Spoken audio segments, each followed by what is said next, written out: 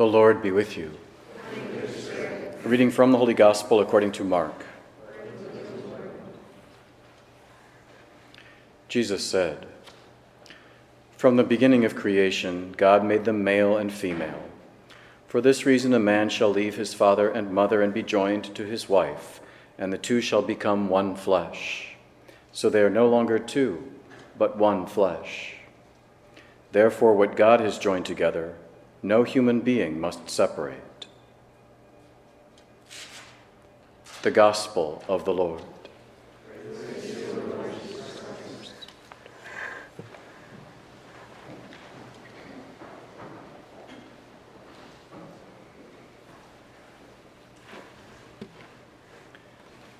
Marriage is what brings us together today.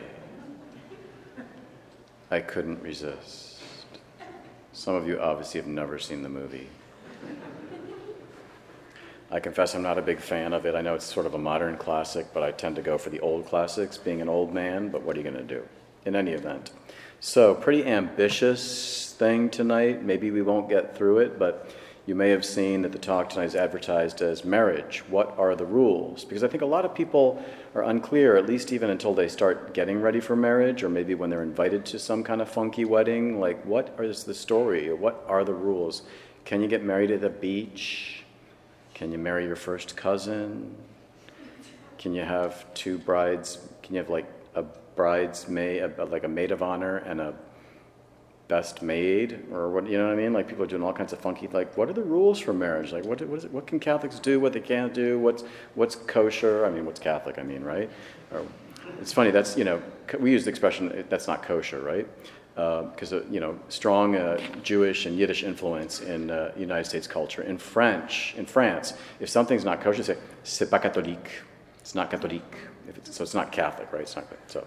But I think there's a lot of questions and a lot of doubts, and people wonder, what's the whole deal with marriage? So you're going to get like a mini canon law course in marriage tonight, right?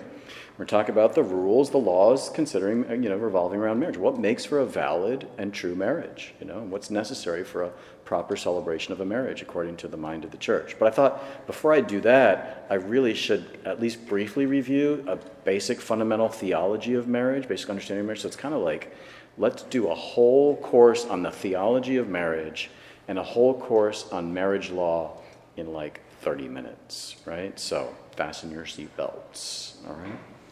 So marriage, what is marriage, right? What's marriage? Well, it's part of God's plan. It's part of God's plan from the actual beginning, right? It's part of natural law. The most natural thing in the world, as we've seen from the very beginning, as we see in the book of Genesis, is that a man and a woman meet, they fall in love, they bet the farm, and they have a family and live happily ever after, right? That's the most natural, normal thing in the world. That's the natural thing. And because marriage is a natural institution, it's a natural institution, it has natural ends or natural purpose to it. What are the two fundamental purposes of marriage? Well, they're called the unitive and the procreative. That is, the unitive purpose of marriage, the whole purpose of marriage is the mutual good and mutual support in love of the spouses. And then the other good of marriage is, or the other purpose or end or end of marriage is the procreative. That is the procreation and education of children, the procreation and education of a family. So the unitive and the procreative, that is the mutual support and love of the couple and the procreation and bringing up of a family. That's the whole purpose of marriage. That's what marriage is for, right? And to support those two ends, those two purposes of marriage, there are three goods, natural goods that one chooses when one gets married. They're going to be able to support and make those two ends happen, of the unitive and the procreative end. And those three goods of marriage, of course, are indissolubility. Marriage is for life, right? You can't have a really unified couple, and you can't have a good family unless it's a lifetime commitment. Indissolubility, fidelity, that is, or exclusivity. It's an exclusive relationship between the husband and wife. It's not shared on the same level, the same degree with other people. And fruitfulness, obviously, has to be open to life, right? So when a couple joins together in marriage, they're choosing the unitive end, to be bound together in one for their good, and they're choosing to have children and raise a family. And to support those, that marriage has to be forever, faithful, and fruitful. That is permanence, exclusivity, and fruitfulness. Right? This is the natural part of God's plan. As I said, this is written in the very makeup of the human person. As we see from the beginning, man and woman are made for each other. And they're equal in rights and dignity, but different. And yet they're complementary in their difference and their distinction. They're made for each other, made to join together and form a family, right? And this is not just a matter of natural law, it's also a matter of divine revelation. We see in the Old Covenant, it speaks beautifully even of the relationship of Israel and God being a nuptial relationship, right? Like a marriage relationship. Sometimes a rocky marriage relationship, right? And then, of course, in the New Covenant, Jesus takes this natural institution, this most natural of things, and raises it to the dignity of a sacrament, bestowing a special grace upon it, right?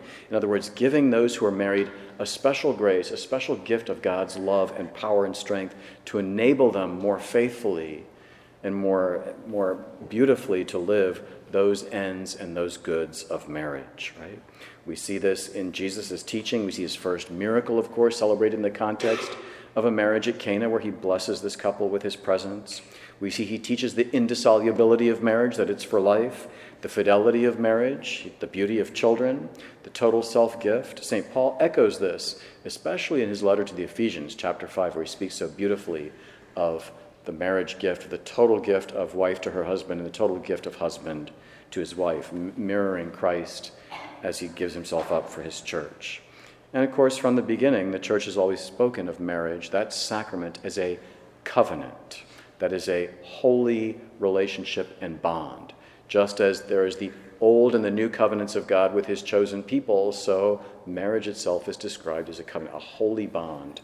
In fact, the effects, the grace of the sacrament of marriage, every sacrament has its own particular grace, its own particular gift that it bestows.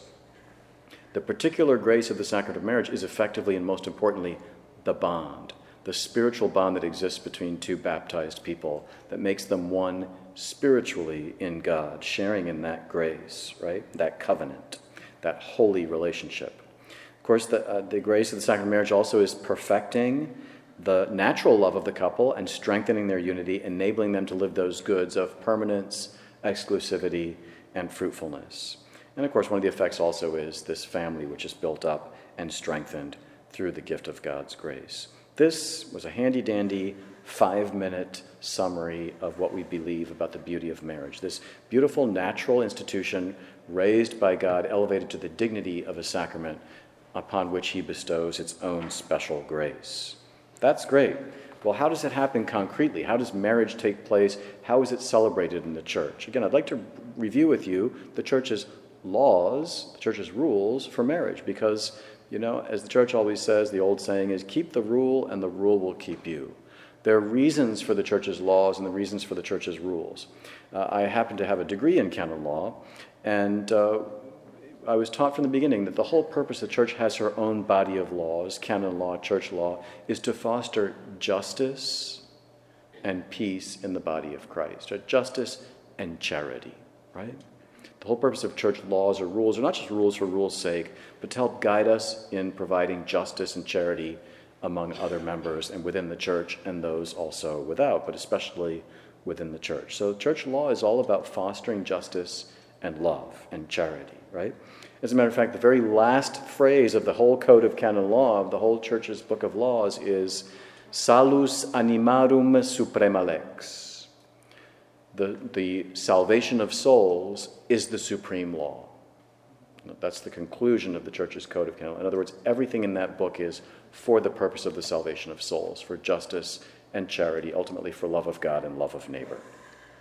And so there's a whole section, of course, that the code is divided into different books, and there's a whole book on the sanctifying office of the church. That is the celebration of the sacraments and the sacred liturgy, and a whole section, of course, on marriage laws. Why? Because the church is always trying to protect and foster the beauty of the sacraments in general and marriage as we see in particular, right? Church wants to make sure that the rules are clear so that marriage is properly and beautifully and well lived. So those ends are achieved and those goods are lived that support those ends. So actually the section of church law on marriage begins with this line, which is really a summary of the church's theology on marriage.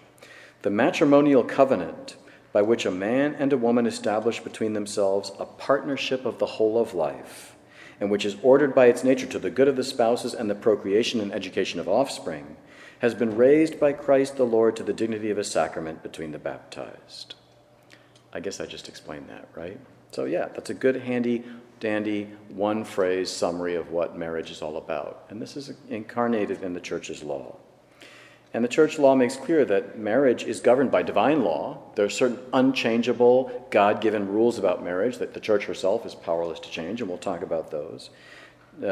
Marriage is also governed by canon law, inasmuch as God has entrusted the sacrament to the Church. It is up to the Church to determine how sacraments are properly celebrated and lived, right? For example, the Church has determined in the Eastern rites of the Catholic Church that when the Eucharist is celebrated, leavened bread is used. If you've ever been to an Eastern Rite liturgy, Eastern Rite Mass, you realize that they receive always communion under both kinds, always with leavened bread, whereas the Church has determined, according to Church law, in the Latin or Western Rite, we use unleavened bread for the Eucharist, right?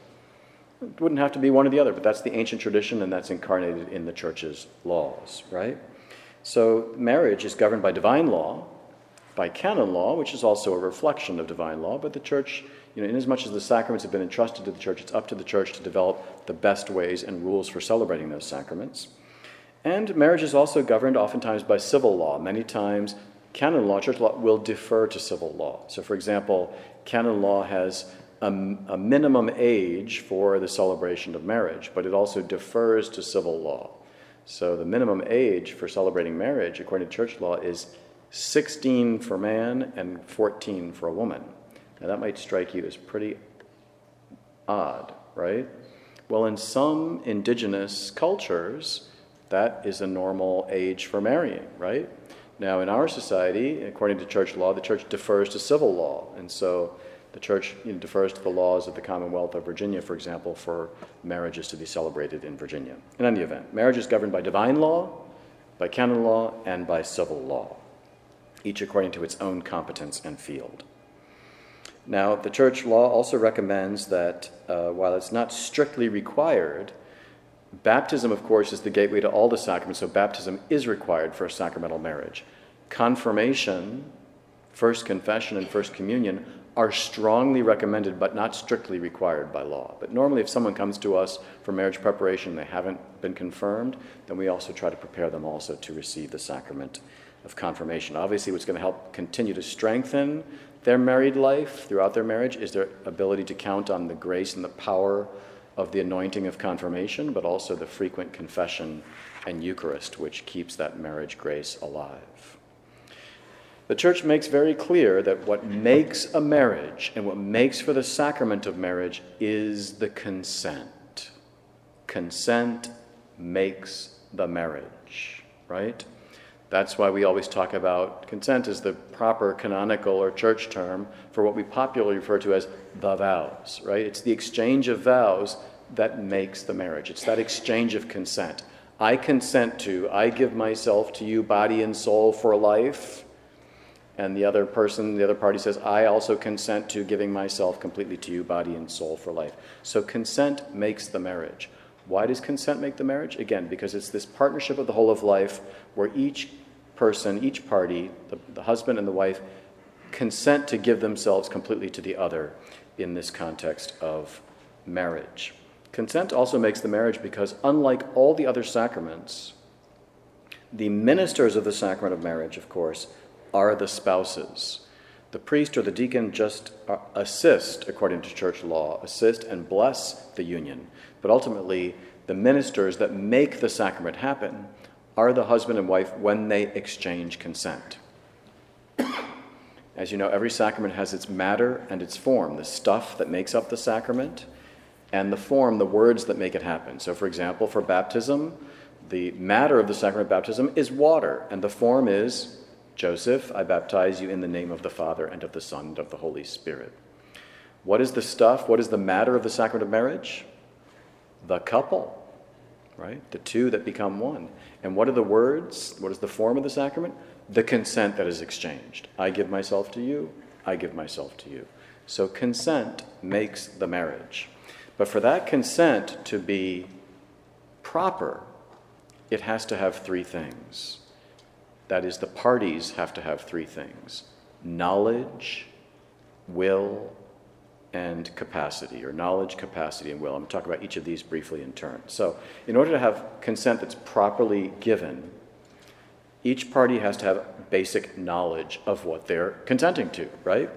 So church law says, the contracting parties must at least not be ignorant that marriage is a permanent partnership between a man and a woman ordered to the procreation of offspring by means of some sexual cooperation. This ignorance is not presumed after puberty. So in other words, the church presumes that once you've reached the age of puberty, you have a basic understanding, of the basic knowledge of what marriage involves. And so for that consent to be legitimately offered by each party, they have to have a basic fundamental knowledge of what they're getting into, of what they're choosing, what they're consenting to. That makes sense, right? So they have to have, for the consent to make the marriage, it has to have basic knowledge. You have to have the capacity to give that consent. What does that mean?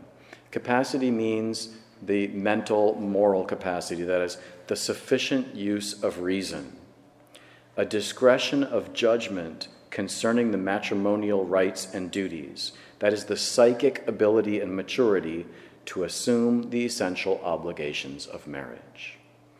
Someone who has a mental illness, right, or an incapacity mentally that does not enable them to assume the obligations of marriage cannot give a true and valid consent to marriage. Right?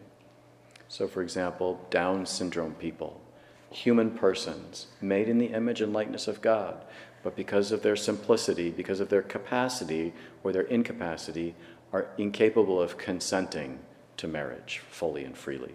Okay? So knowledge, capacity, and will. Okay? That is, we have to have a free will to make a full consent. The church says, the internal consent of the mind is presumed to conform to the words and signs used in celebrating the marriage. What are the words and signs? Someone says, look, I freely come here before God and the church to give myself completely to you. I freely come here before the God and the church to give myself to you. It's presumed that that will that is being manifested is really what's happening inside the mind. But that will has to be free for that consent to be valid. As we'll see, one of the things that invalidates a marriage is conditioning the will by force or by fear, for example. We'll get to that in a minute. So, consent makes the marriage. Consenting to, giving oneself to the other for life. And that requires a fundamental knowledge, a basic capacity of assuming the obligations of marriage, and a free will to make that consent absolutely freely. Church then says those not prohibited by law can contract marriage. Marriage, unlike some of the sacraments, there's almost a right in church law to marriage, right? If you basically meet the conditions and you're not prohibited by law, you may contract marriage in the church. Priesthood, for example, is different. No one has a right to the priesthood, right? One can say one thinks one has a vocation to the priesthood, but ultimately God through the church discerns, right? How do you know ultimately you have a vocation to the priesthood? When the bishop calls you to the cathedral and he lays his hands on you and makes you a priest, then you know you've got a vocation to the priesthood, right? But until then, no one can stand up and say, yep, I got it right. You know, you need to make me a priest, church. It doesn't work that way. Marriage is different. Anyone who's not prohibited by law can contract marriage, has, in a sense, the right to be married in the church and receive that sacrament. So what are the laws that would prohibit one from contracting marriage in the church? Well, there's some general norms. First of all, to contract marriage validly in the church, you have to be free from any impediments. And we'll see there are two types of impediments to getting married in the church. There are diriment impediments, that is, you cannot get married if you have this impediment.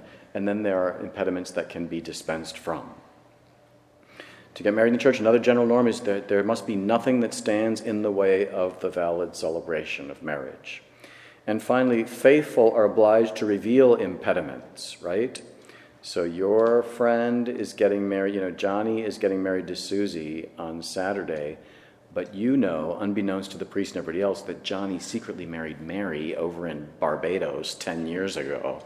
You are obliged in law to reveal that impediment so an invalid marriage doesn't take place. Okay? So those are the general norms.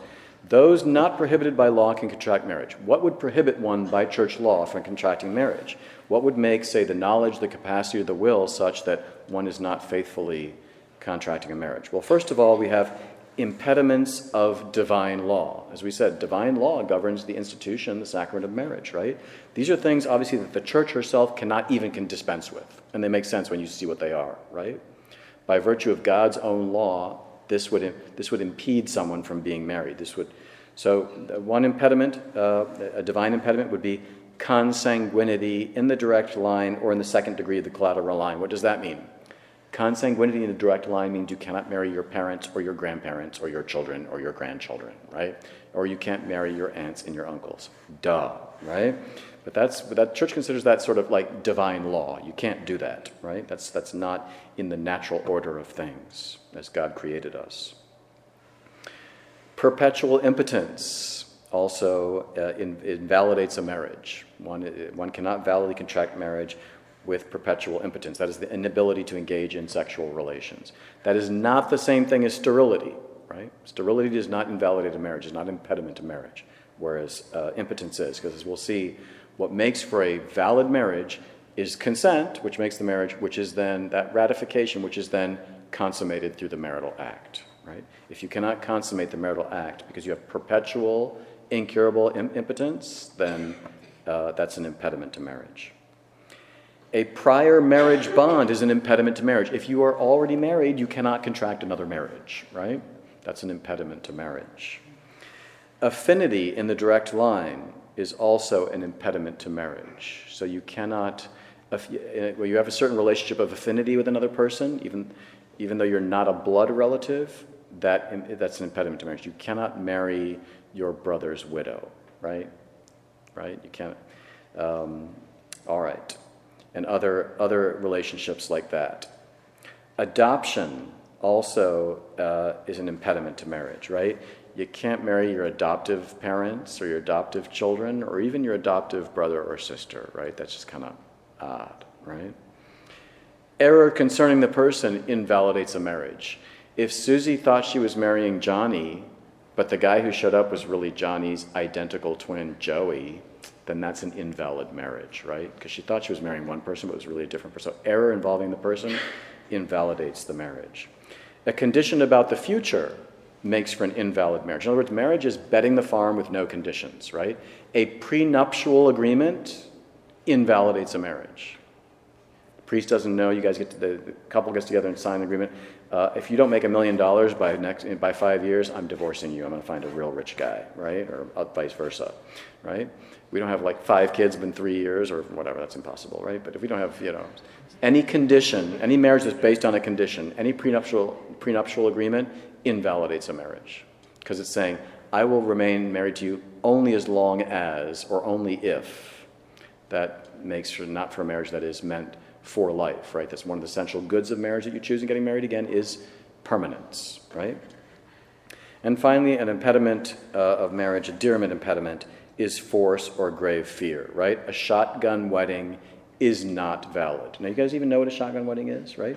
So, it turns out that the girl is pregnant, they're not married, and so the father of the girl says, you go marry my daughter or else, right? And so they marry. That is not a valid marriage, right? Because, again, for that exchange of consent to be valid, the will has to be free, right? Dude is not freely consenting to this marriage with absolute freedom if the shotgun is pointing at his head, right? Invalid marriage, an impediment to marriage.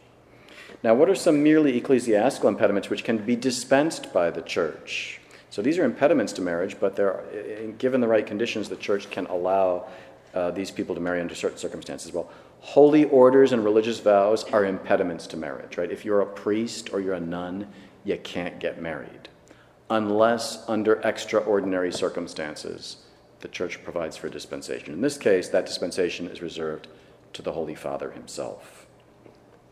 Crime is an impediment to marriage. Can ultimately be dispensed if the proper conditions.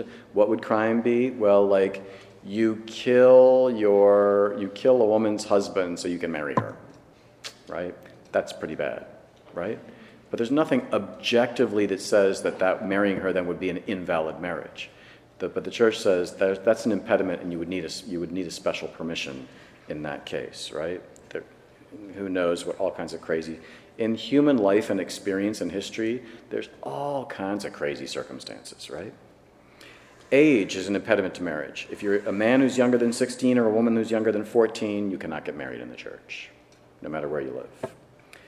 Disparity of cult is an impediment to marriage. For a baptized Catholic Christian to marry an unbaptized person, you cannot do so without the dispensation of the bishop. Now that's ordinarily, generally granted. The Catholic party, and the church says for a just and reasonable cause, you may marry someone who's not baptized, right?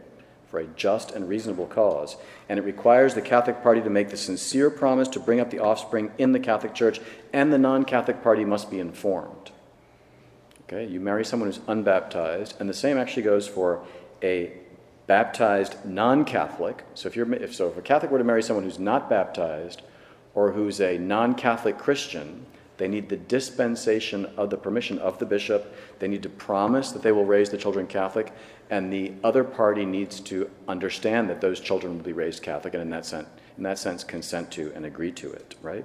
Church takes seriously this question of, marrying people that are not Catholic, because if you're not on the same page regarding what is most fundamental and important to you, your religion, your faith, that's going to create problems in the relationship and problems in the education and the raising of the children, right? So you need the bishop's permission to marry someone who's not Catholic. And of course, a Catholic marrying someone who's unbaptized is not a sacramental marriage.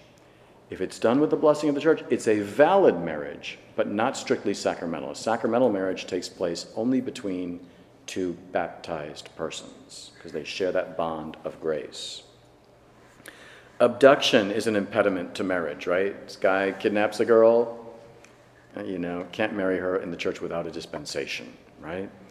Because there's this whole Stockholm syndrome, right? You fall in love with your captor or whatever, but it's all, it's under coercive circumstances, right? That doesn't absolutely invalidate a marriage there would have to be a dispensation for that. And finally, marriage must follow something the church calls canonical form. That is, it must be celebrated in a particular form or way. And canonical form has three fundamental points. First, marriage must be contracted before a priest or a deacon who assists. It must be contracted before two witnesses. And it must be contracted in a parish church where either party has domicile, or in another church where the pastor gives permission and the pastor of the bride or groom give permission. So it has to be in front of a priest or a deacon with two witnesses in a sacred space in a parish church. Outside of a parish church, you need the permission of the bishop, right? Whether it's a chapel, or in the case of Catholic marrying a non-Catholic, sometimes some neutral place is allowed. Say, for example, another church, or in the case of a Catholic and an unbaptized person, some sort of public venue. But that requires the bishop's permission. Two Catholics getting married has to be in a church for canonical form, for it to be valid. And people spend $50,000 and all kinds of rigmarole and craziness throwing these huge, lavish weddings. All you need is a priest and two witnesses, folks, and you're good to go. As a matter of fact, the witnesses don't even need to be a girl and a guy. They don't even need to be Catholic.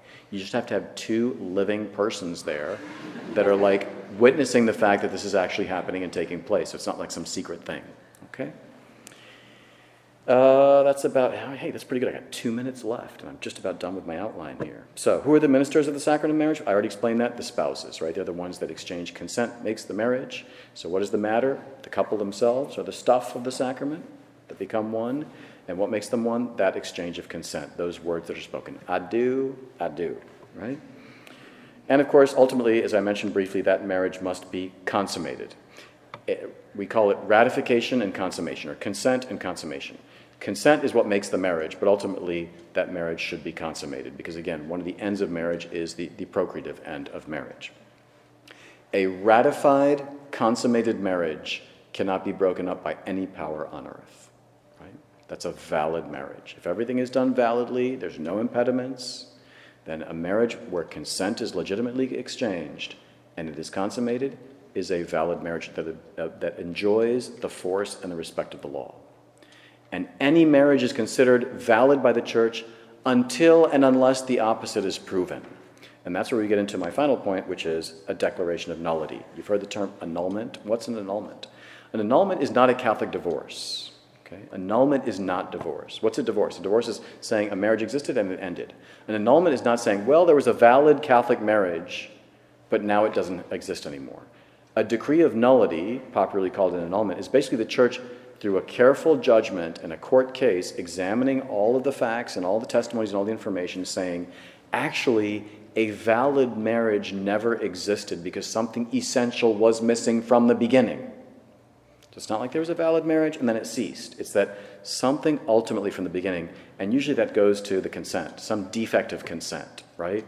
Either there wasn't the capacity, the psychic maturity to assume the obligations of marriage, or something in the will, why'd they get married? Well, they'd only been dating 3 weeks and she got pregnant and they didn't want it. So they figured they'd get married because they were going to have the baby, That's not the right reason. There was that the will was conditioned by a little fear there, or a little force, right? They felt pressured to get pressure. That's not an absolute freedom. So what is an annulment? Annulment is a very careful church judgment after a long period of it's basically a church court case in the church tribunal in the diocese examining, was there something fundamentally lacking that renders the marriage null because there was something essential lacking from the beginning that makes it not valid. That's what annulment is. It's not Catholic divorce, right? Even if a Catholic couple is validly married with the sacrament of marriage and gets a civil divorce, that only has civil effects, right? That means they're not legally married to that person anymore. But sacramentally, in the eyes of God and of the church, those two people are still bound in that irrevocable bond for life until the church proves otherwise. So divorce does not end a sacramental marriage. Nothing ends a sacramental marriage. No force on earth can end a sacramental marriage. Again, at times the church will say a sacramental marriage actually never really existed from the beginning because something essential was missing. But marriage is for life. So, marriage. That's I'm a minute over. Sorry about that. But hopefully this gives you some ideas of why Catholics don't get married on the beach, what makes for a valid or invalid marriage, and perhaps over beer or wine at pub time, you may have some crazy questions, and I'd be happy to answer them for you. But for now, just thought I'd give you a quick primer. This is actually the result of a suggestion by someone who attends P3 saying, you know what, there's all these laws and rules and everything about marriage. What is this? What is the skinny? What's the story? So that's the skinny. That's the half-hour stories. Again, happy to answer any other questions you may have in this or some other context. And let us always continue to pray for all married couples that we know, for those couples that are discerning marriage, and that our society really, which so sadly has abandoned the sacrament of marriage by making divorce so easy, by recognizing same-sex marriage, which of course is impossible. Let us pray that our society really be more and more converted to once again embrace and accept and support marriage, even in her laws. Amen.